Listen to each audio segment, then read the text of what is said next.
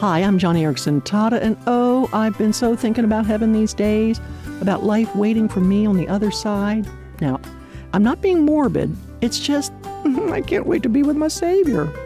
You know, there was a time when I should have been excited about heaven, but all the seemingly silly cliches left me flat. You know, St. Peter at the pearly gates, angels with halos, rainbow thrones.